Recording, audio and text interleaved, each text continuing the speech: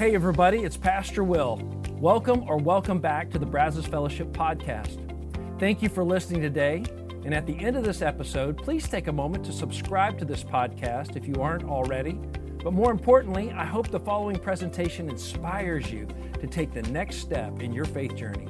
Enjoy. All right, good morning everybody.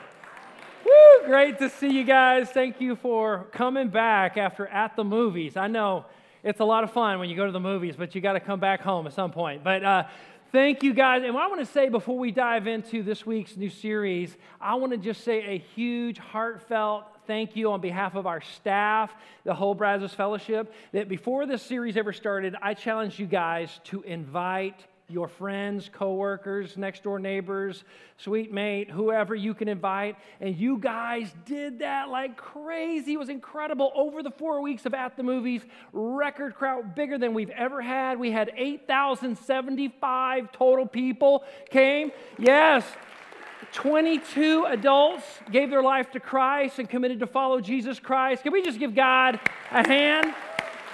I just want to say, all of that happened because somebody invited somebody. That simple act, I know it's scary sometimes because they might say, no, I'm busy. And I know that really hurts to hear that. But the upside is if they say yes, wow, it can really make all the difference. And some of you are saying, I'm so glad somebody invited me. As a matter of fact, you probably saw in the video earlier in the service, Jonathan Ortiz shared about somebody from the gym inviting him to Brazos Fellowship. And I would dare say every single person you saw baptized this morning has a story of being invited by somebody, somewhere at some time.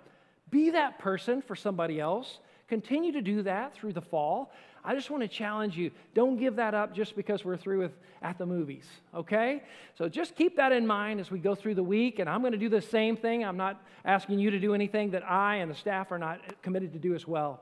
So this morning, we're going to start a brand new series entitled Half-Truths, where we're going to look at a series of statements that are used by well-meaning Christians, Christ-following people, but at best, these things are only about half true according to the Bible. We're going to look at a couple of them today. I'm going to look at all 5 of them today, and then we're going to dive into the first one in just a second. Here they are.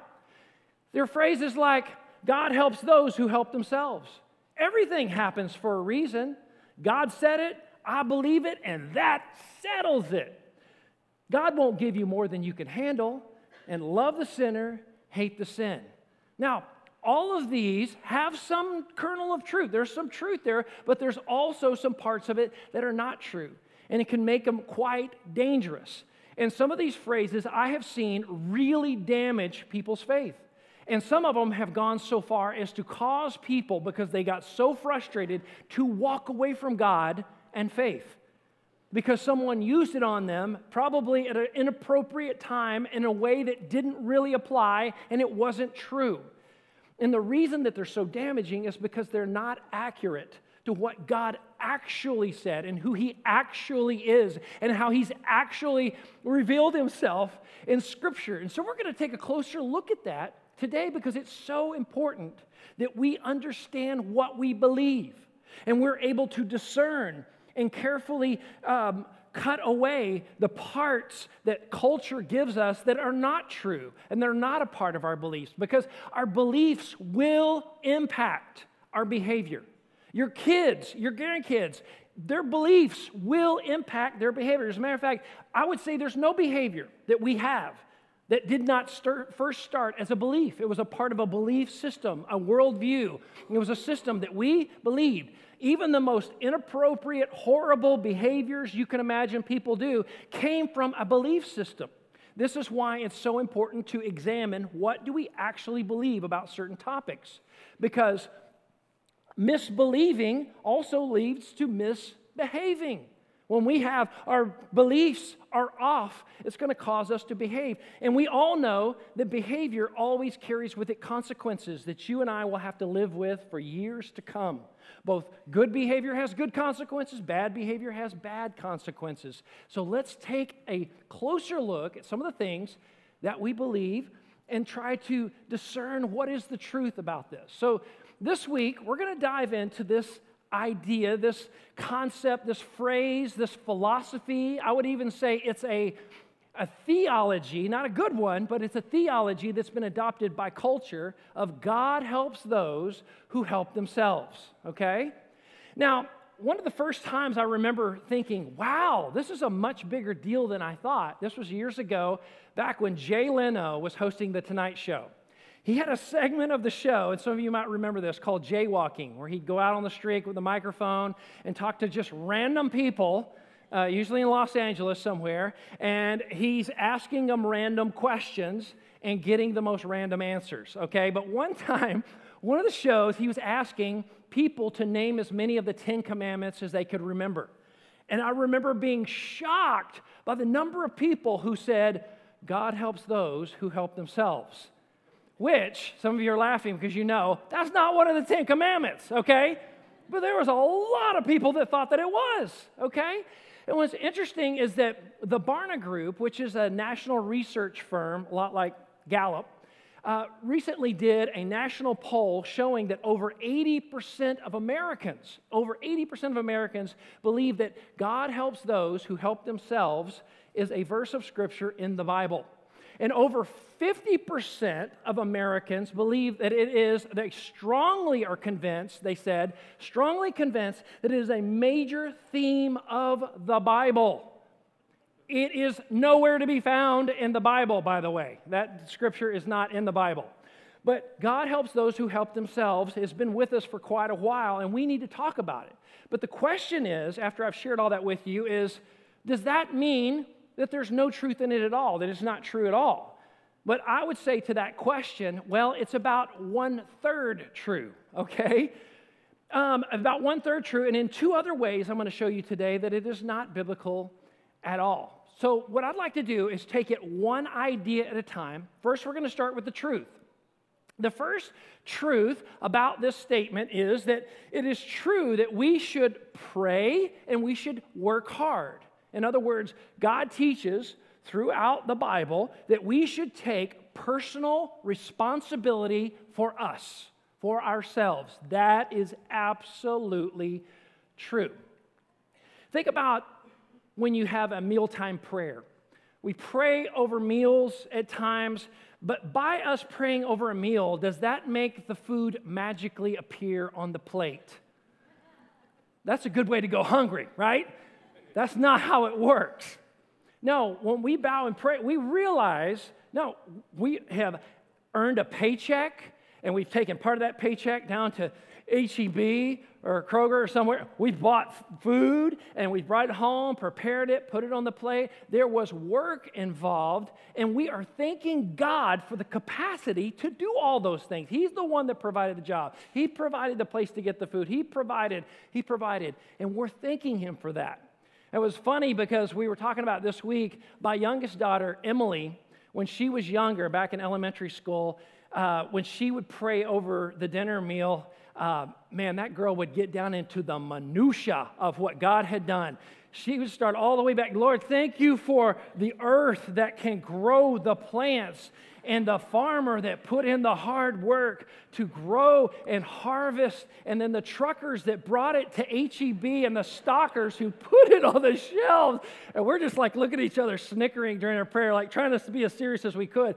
And for Mama putting together the grocery list and figuring out how to, and then she cooked it, and then we have it here on the plate. Thank you. What was she doing? She's just connecting the dots. That God did all this, but it all happened because a whole lot of people put in some hard work. We all had to do our part in order for this to take place. But it was a gift from God, and it was something that He expected us to participate in. And what's interesting in the New Testament, we see the Apostle Paul talking about this exact issue. In Paul's second missionary journey, we know of that Paul took 3 different missionary journeys where he would start a series of churches, New Testament churches, after the ascension of Jesus. And one of the churches that he started was right on the edge of the Aegean Sea. It was a seaport city called Thessalonica. And he wrote 2 letters in the New Testament we call the Thessalonian letters. And when he started this church, he taught, among many other things, to these new Christians in this little town, he taught them, you need to trust God with all of your heart, and you need to understand that Jesus is coming back. Yes, the Jesus that resurrected from the dead, ascended to heaven right in front of our eyes, he's going to come back and collect his people at some point. So, in response to what Paul had taught after Paul had left Thessalonica, some of the people said, well, I'm going to quit my job, and I'm going to just go home and wait for Jesus to come back. And I'm just going to trust him in the meantime to provide food on the table, and I'm just going to let him. In other words, they were just mooching off the church is what they were doing. And their laziness, word of their laziness, had made its way back to Paul. So Paul sits down and writes another letter to Thessalonica. Here's the second Thessalonian letter. And part of the letter, in chapter 3, verse 10, he addresses this issue. He says, let me give you some special instructions for people who are choosing that way of life. And here's what he says. It's really fascinating. He says, for even when we were with you, we gave you this rule. The one, and if we could, let's read these highlighted words together. The one who is unwilling to work shall not. Wow, that's pretty straightforward, isn't it? We hear that some among you are idle and disruptive. They are not busy, they are busybodies. I love that Paul threw that in there, right? Such people we command and urge in the Lord Jesus Christ to settle down and earn the food they eat. Take personal responsibility for yourself, right? This is Paul saying it's important for you to do your part. This part is true about God helps those who help themselves. Let me talk about two other ways in which it is not biblical. Here's the next one. Sometimes the untruth is that people have used God helps those who help themselves as a way to avoid our obligation to help others. And it goes something like this. Hey, they got themselves into this mess, they can get themselves out of this mess. You know, like we say here in Texas, you can pull yourself up by your own bootstraps, right? You got yourself, you can do this. Come on, put in some more work, try harder, man up, woman up, you can do it, right? We like to tell each other that. Sometimes that's totally not appropriate because sometimes people absolutely are in situations they cannot help themselves. Sometimes people are so deep in a hole that they cannot climb out of it without some help. And what was interesting is that recently, one of the people that God used to help remind me of this truth was a man out of Austin, Texas named Alan Graham. Fascinating guy. He used to be the CEO of a very successful real estate investment and development firm in Austin. Started following Jesus Christ, and through a series of events, he felt God calling him to leave his really good full-time job and go full-time into a ministry that he calls Mobile Fishes and Loaves to address the homeless issue of Austin, Texas. He said, it was breaking my heart. Like somebody had to do something about this issue in Austin, and nothing was working. I had to do something. And I want to share with you in a video what has happened in Alan's life, the extraordinary investment of one man and what God has done just to date. They're not finished yet, but take a look at this. We are not individuals on an island, and we do not pick ourselves up by the bootstraps. We desperately need each other. Our mission is to the chronically homeless. These are the folks that we love the most. Awesome, man. What's your name? Mike. Mike, I'm Alan. Years ago, when we started the food truck operation, going out and feeding people, we had no clue who the homeless were. Hey, brother. Y'all need some food? There we go, right here. Oh, good man. We began to learn that the single greatest cause to homelessness is the profound, catastrophic loss of family. When we bought our first RV to lift one guy up off the streets, we were clueless. As we just said yes to these little calls, the Lord equipped us to do what it is that we're doing better and better and better. And out of that stemmed the Community First Village.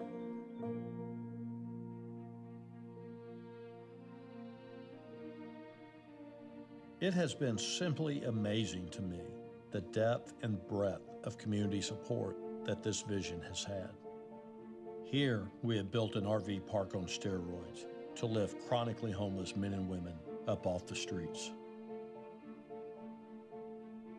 140 microhomes designed by some of the most gifted architects in the world, and an RV park of 100 RVs.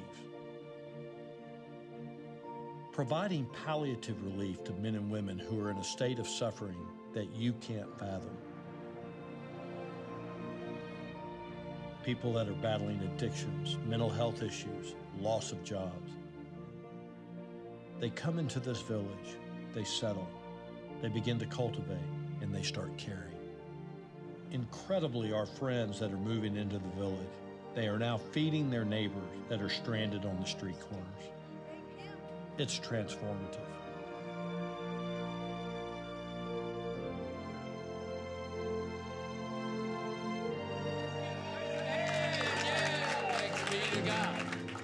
May this place bring you comfort, refuge, and rest. Come settle your soul, finding health and happiness. May this house be more than a safe place to live.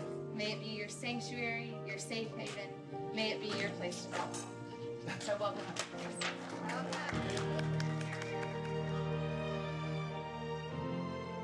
Housing will never solve homelessness, but community will.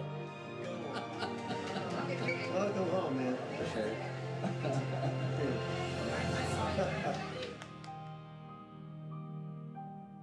What impact will this have?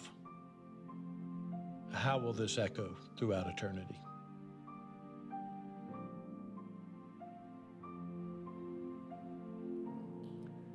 I wanted to show that to you. Yeah, you can give the Lord a hand for what God is doing through them. I just wanted you to see that because if Alan Graham had adopted the mentality, God helps those who help themselves, this is not my problem, that would not have happened. Those people would not be helped. They'd still be on the street and might not be alive.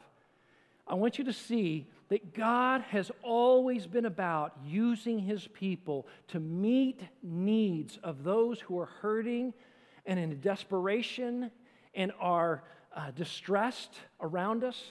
As far back as 3,500 years ago, before the children of Israel ever went into the promised land, God set into place commands for His people to provide for the poor and the foreigner and the distressed of the land. I want to show you this in Leviticus chapter 23, verse 22. This incredible command. This is a command of God and how important it was to Him that they would do this and take care of people. He says, when you reap the harvest of your land, none of them even had any land yet. They had never even been there yet, right? You do not reap the very edges of your field or gather the gleanings of your harvest. Leave them for the, let's say it together, leave them for the poor and the foreigner residing among you. I, the Lord your God, I am the Lord your God. He's saying the poor, the people they're desperate, downtrodden, that are in abject poverty situations, and the foreigner, they have no connections. They may not know the language. They don't have any land. They don't have any opportunities to provide for themselves. I want you to be the answer to their prayer. I want you to help provide for them. And what's interesting, implicit in this command, which to God was as important as any of the other commands, was the fact that your wealth and your property aren't yours. They are a gift from me, God's showing them. He's saying, I want you to understand you're managers, not owners of this stuff. So when I ask for you to give some of it back, you shouldn't say, well, God, that's my wealth. I've worked for that. That's for me. I don't want to give that away. They understood that all of this is God's anyway. So this isn't even necessarily me being all that generous. This is just me being faithful with what belongs to God, because this is what He asked us to do. And in those moments, these people got to be the hands and feet of the Lord to others. They got to be the answer to the prayer for somebody else. And what's so fascinating is that in this moment, you see that God is showing them, I want you to not simply give a handout, but a hand up. I want you to help people up and out of the pit that they're in. This requires a greater commitment. This requires greater love and compassion for other people, not just a quick Band-Aid, not just a couple of bucks, but it's like, how can we commit, come alongside, and help those around us? It's so incredibly important. The half-brother of Jesus, James, when we come to the New Testament, he echoes the same type of sentiment. In James chapter 1, verse 27, here's what James said. He says, pure and genuine religion in the sight of God the Father means caring for the orphans and widows in their distress. In other words, the reason I'm telling you to pay attention to and meet the needs of widows and orphans is because they're in distress. Who else is in distress around you right up to this day, 2019? It may be still widows and orphans for sure, but there may be others around you. And he goes on to say, and refusing to let the world corrupt you. What does he mean there? He means that the world has this sneaky, pervasive attitude that you should make it all about you. You should spend every cent you make on you. You should consume all your income yourself for your family because it's all about you, and forget about the fact that it is a gift from God, that you have been blessed with this. And God is saying, I want you to set aside some of that to be somebody else's answer to prayer. I want you to help somebody else out. I want you to look around yourself and find the widows and the orphans. I want you to find those who are in distress around you. And I want you to continue to let your faith motivate you to action to meet needs. So incredibly important that we keep doing this. This is something Jesus taught over and over again in places like the parable of the Good Samaritan in Luke 10, and the parable of the sheep and goats, Matthew 25. I don't have time to read those to you, but Jesus makes an enormous point in both of those to say, look, it's not enough just to have faith. Faith's great, but that faith ought to be motivated to help meet needs around you, people who are hurting. You ought to be willing to use some of what I've given you to bless and help those around you. It's so incredibly important. In other words, the truth is, we are instruments of God to use to change this world. We are instruments God uses to change this world. That's the truth. And I love how the Apostle Paul wraps this all up in Galatians, this letter to the church in Galatia, chapter 5, verse 6. He said it this way, for in Christ Jesus, the only thing that counts is faith expressing itself through love. Faith expressing itself through love. And even Jesus said in John 13, 34, and 35, this is how they'll know you're my disciples. If you love one another the way I loved you. When you show that love, when your faith is expressed through love, all of a sudden they get a picture of me. They get to see me. And there's nothing greater that you could show them than me. And that happens from selfless love and care. And it's being willing to adopt a philosophy that says that God doesn't just help those who help themselves. Sometimes God says, I want you to go and help those who cannot help themselves. And here's the other untruth that I want to share with you today. The other untruth is this, that God helps those who help themselves is how we should approach God for help. This is false. This is how we should approach God for forgiveness, mercy, salvation. God helps those who help themselves. In other words, somehow you got to earn it. You got to work for it. You got to be good enough for it. Nowhere in the gospel, nowhere in the New Testament does that have support. As a matter of fact, there are going to be many times, and some of you are painfully aware of it in your life right now, that you cannot help yourself. You've tried over and over. You're in such a dark place with sin and despair. You don't know how to get out of it. But the beautiful news is that God is the God who loves sinners, and He comes for us. He seeks us out. He looks for us. He loves us. He comes into the darkest places of our life, and He meets us there. He brings peace, and He brings hope to our anxiety and our despair that's eating us alive. Some of you know what I'm talking about. You can hardly sleep at night because it's so intense. Your children can't. It's one of the number one epidemic issues of college students today. Anxiety and despair, loneliness. And God says, I will meet you in the middle of that. And some people say, but I caused this, God. It's my fault. I don't deserve your forgiveness. I'm the one. It's my choices that got me into this mess. And that may be true, but that does not stop our God. He says, I will come for you anyway, and I will forgive you, and I will give you the hope you don't deserve. And that's what we call grace. The grace of God. And grace is something we cannot work for. We can't earn. We can't be good enough for it. We can't help ourselves to it. We can only pray and ask for it and receive it. It is a free gift from God. I love how the psalmist said this in Psalm 121, verses 1 and 2. They said, I lift up my eyes to the hills. From where does my help come? My help comes from the Lord who made heaven and earth. What a great parallel. What a great thing to look at. My problems are pretty big, but look what you did, God. Heavens and earth. I mean, compared to that, not nearly as complicated, all right? You did all of this. I can trust you. And I just want to challenge you at the end of this message. Some of you, if you can help yourself, you need to take personal responsibility for yourself. Absolutely, you need to.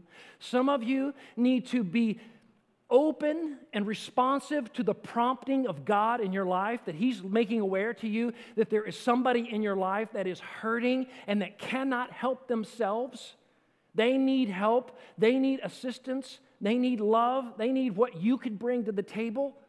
And you could be the hands and feet of Jesus to that person. You could be the physical manifestation of an answered prayer to that person, whoever it is in your life.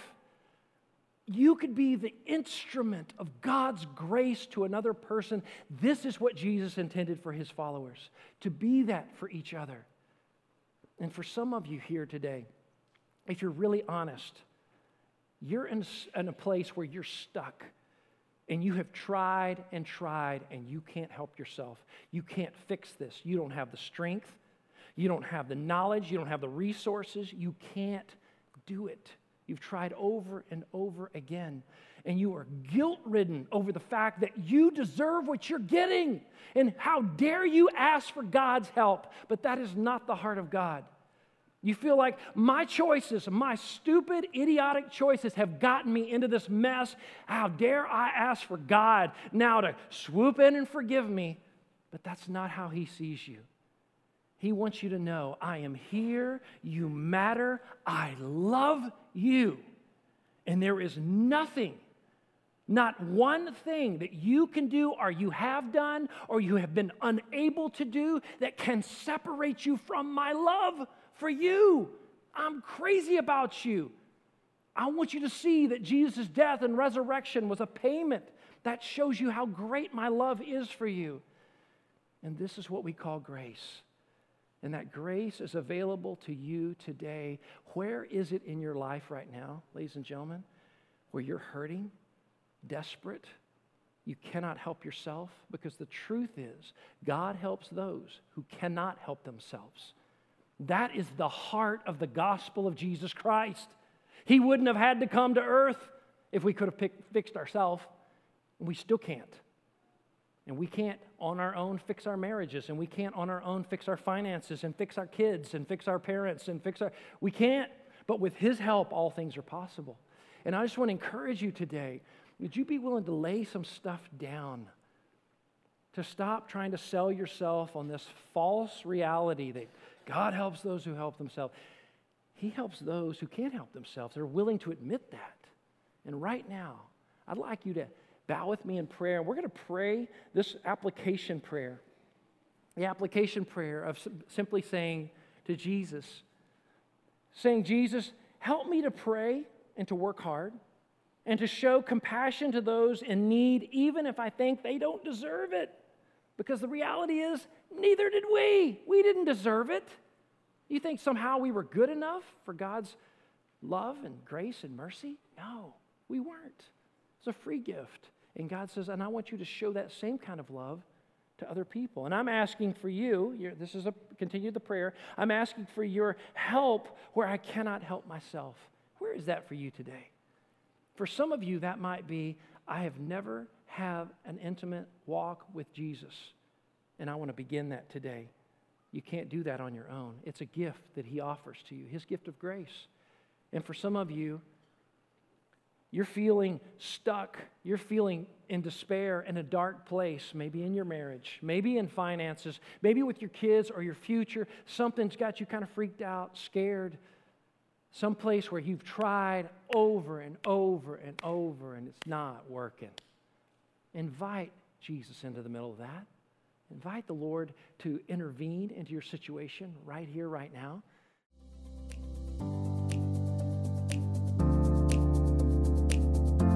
Once again, thanks for listening. If you live in the Brazos Valley, we would love for you to engage with us at one of our weekend services. For directions, service times, and information about our fabulous children's and student environments, visit us at brazosfellowship.com. That's brazosfellowship.com.